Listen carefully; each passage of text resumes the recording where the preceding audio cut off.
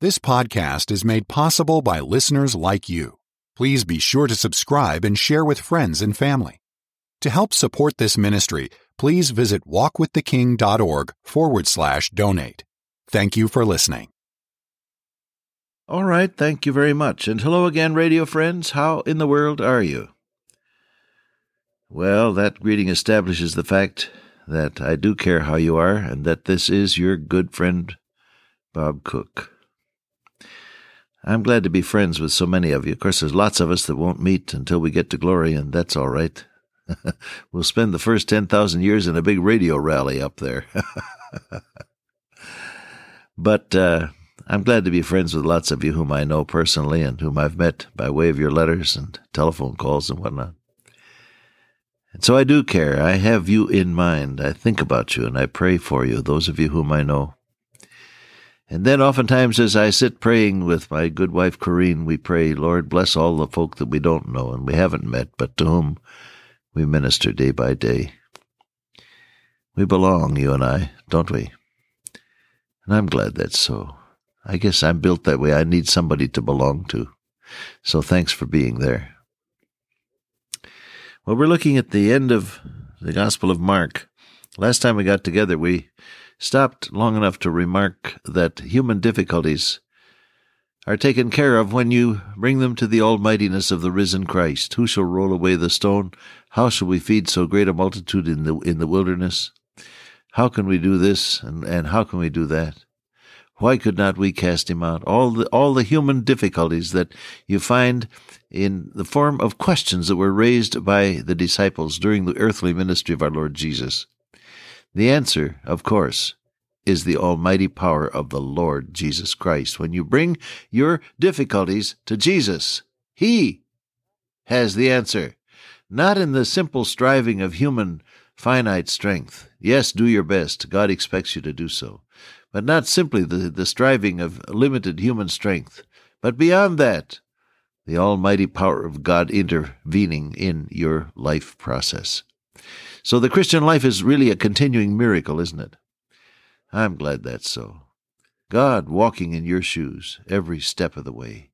You, indwelt by the Holy Spirit of God, bringing the presence of God with you into life situations. Oh, that's great, isn't it? It says they were afraid when they saw the angel, and I'm sure I also would have been startled and fearful, because that was something they were not expecting. And he said, don't be afraid. You're looking for Jesus of Nazareth, who was crucified.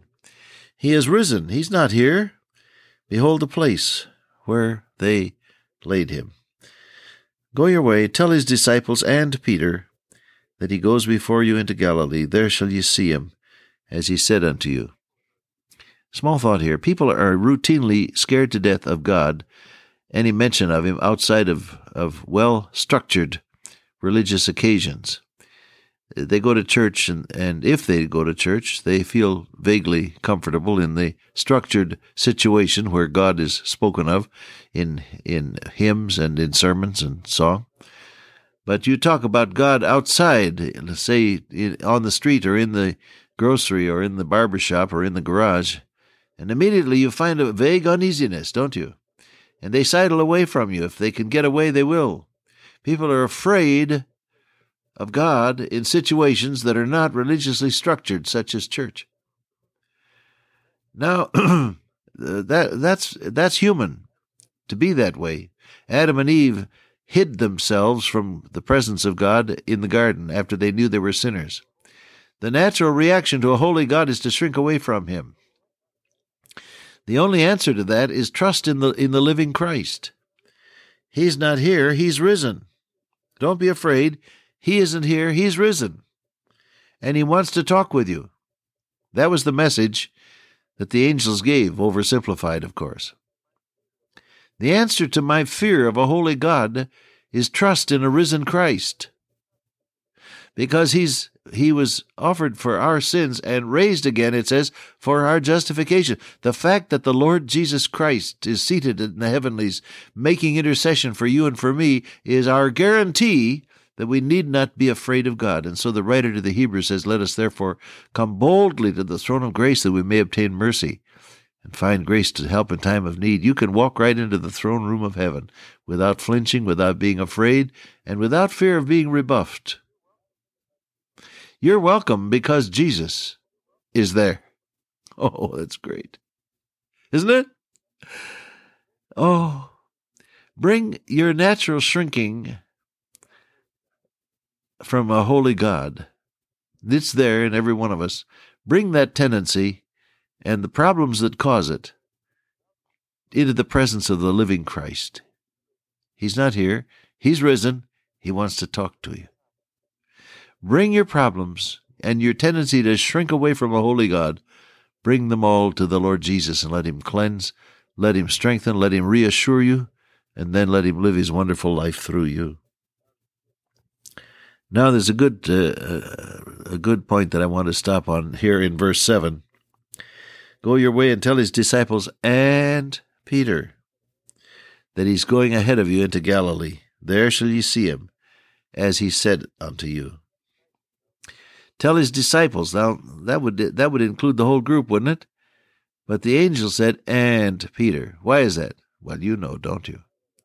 Peter was the one that said, all men forsake thee and flee, yet will I never forsake thee. I will lay down my life for that. I'm willing to die for you, Lord. That's what he said. Well, he made one violent move there in the Garden of Gethsemane and cut off the ear of the servant of the high priest. Dr. Luke, I think, is the only one that mentions that the Lord Jesus put the ear back on, healed it. But after that, Peter was not active. He followed afar off, it says. He was standing in the outer courtyard, and John, who had gone right on in, went out and brought him inside so that he could be warm and be in the area where our Lord Jesus was being arraigned. Now came the recognition. You were one of them. You were there in the garden. You talk like them. The points of recognition. And each time he said, I don't know what you're talking about. I don't know him. I don't know him. And the final occasion was that he began to curse and swear and say, I don't know who you're talking about. They left him alone after that. Small thought here. The world will leave you alone when you sink to their level. They'll persecute you as long as you maintain a Christian standard, but if you sink to their level, they'll leave you alone because they've gained their objective. They didn't ask him anything after that because he had sunk to their level. If you are being harassed because you're a Christian, hold your head high and don't lower your standards. Because when you sink to the world's level, you don't win the world. You become like them and they leave you alone because they've gained their objective. You follow that? Anyhow, this is what had happened. And now our blessed Lord knew, and the angels knew. Has it ever occurred to you that the angels know about your failures and your successes? They do. The angels knew as well that Peter was a very special case. And so this angel said, tell his disciples, and don't forget Peter, especially Peter. He's the one that's been out there crying his heart out. He's been so sad. He's been devastated. He's been heartbroken over his own failure. A big man weeping disconsolately because he has blown it. He has failed his Lord in the hour when he could have stood up for him. Tell him. Tell Peter. I want to talk to him. That must have meant a lot to Simon Peter when the message came back. Oh, yes. Tell his disciples and Peter. Now, just to stop here for a moment, if I'm talking to somebody today who's failed, no matter what the failure is, you've failed somewhere, and you feel bad about it, and you think, this is it, I've blown it, no more chance for me. It's all over. My usefulness is done with. Remember, the Lord knows about it. Number one, the angels know about it. And you still can be forgiven and restored, just as Simon Peter was. It's not over till it's over, Yogi Berra used to say. Oh, listen, Jesus can take you as you are, failures and all, and make of you what he wants you to be. Simon Peter became the spokesman for the new church. On day of Pentecost and thereafter, he was the one who spoke up under the guidance of the Holy Spirit of God. God can make something of your life with the failures. He can strengthen you where you've been weak. He can forgive you and cleanse you and make you strong and able. Instead of, as Peter did, flinching under fire, you can stand tall for God. Am I talking to somebody who's failed? You're disappointed. You're discouraged. You're broken up. You are in despair. You're saying to yourself, "That's it. No more. I'm done. Washed up. I've blown it." Is that what you're saying? Listen, you don't have to do that. The Lord Jesus knows about you, and He's out looking for you. Tell my disciples and Peter. Be sure you tell Peter, because I want to talk to him. Jesus is out looking for you so that He can restore you and strengthen you and then make of you what He wants you to become. It's good news, isn't it, for somebody? Well, they went out quickly and fled from the sepulchre, for they were trembled and were amazed. Neither said they anything to any man, for they were afraid. Now He appeared to Mary Magdalene, and she went and told them that had been with Him, as they mourned and wept.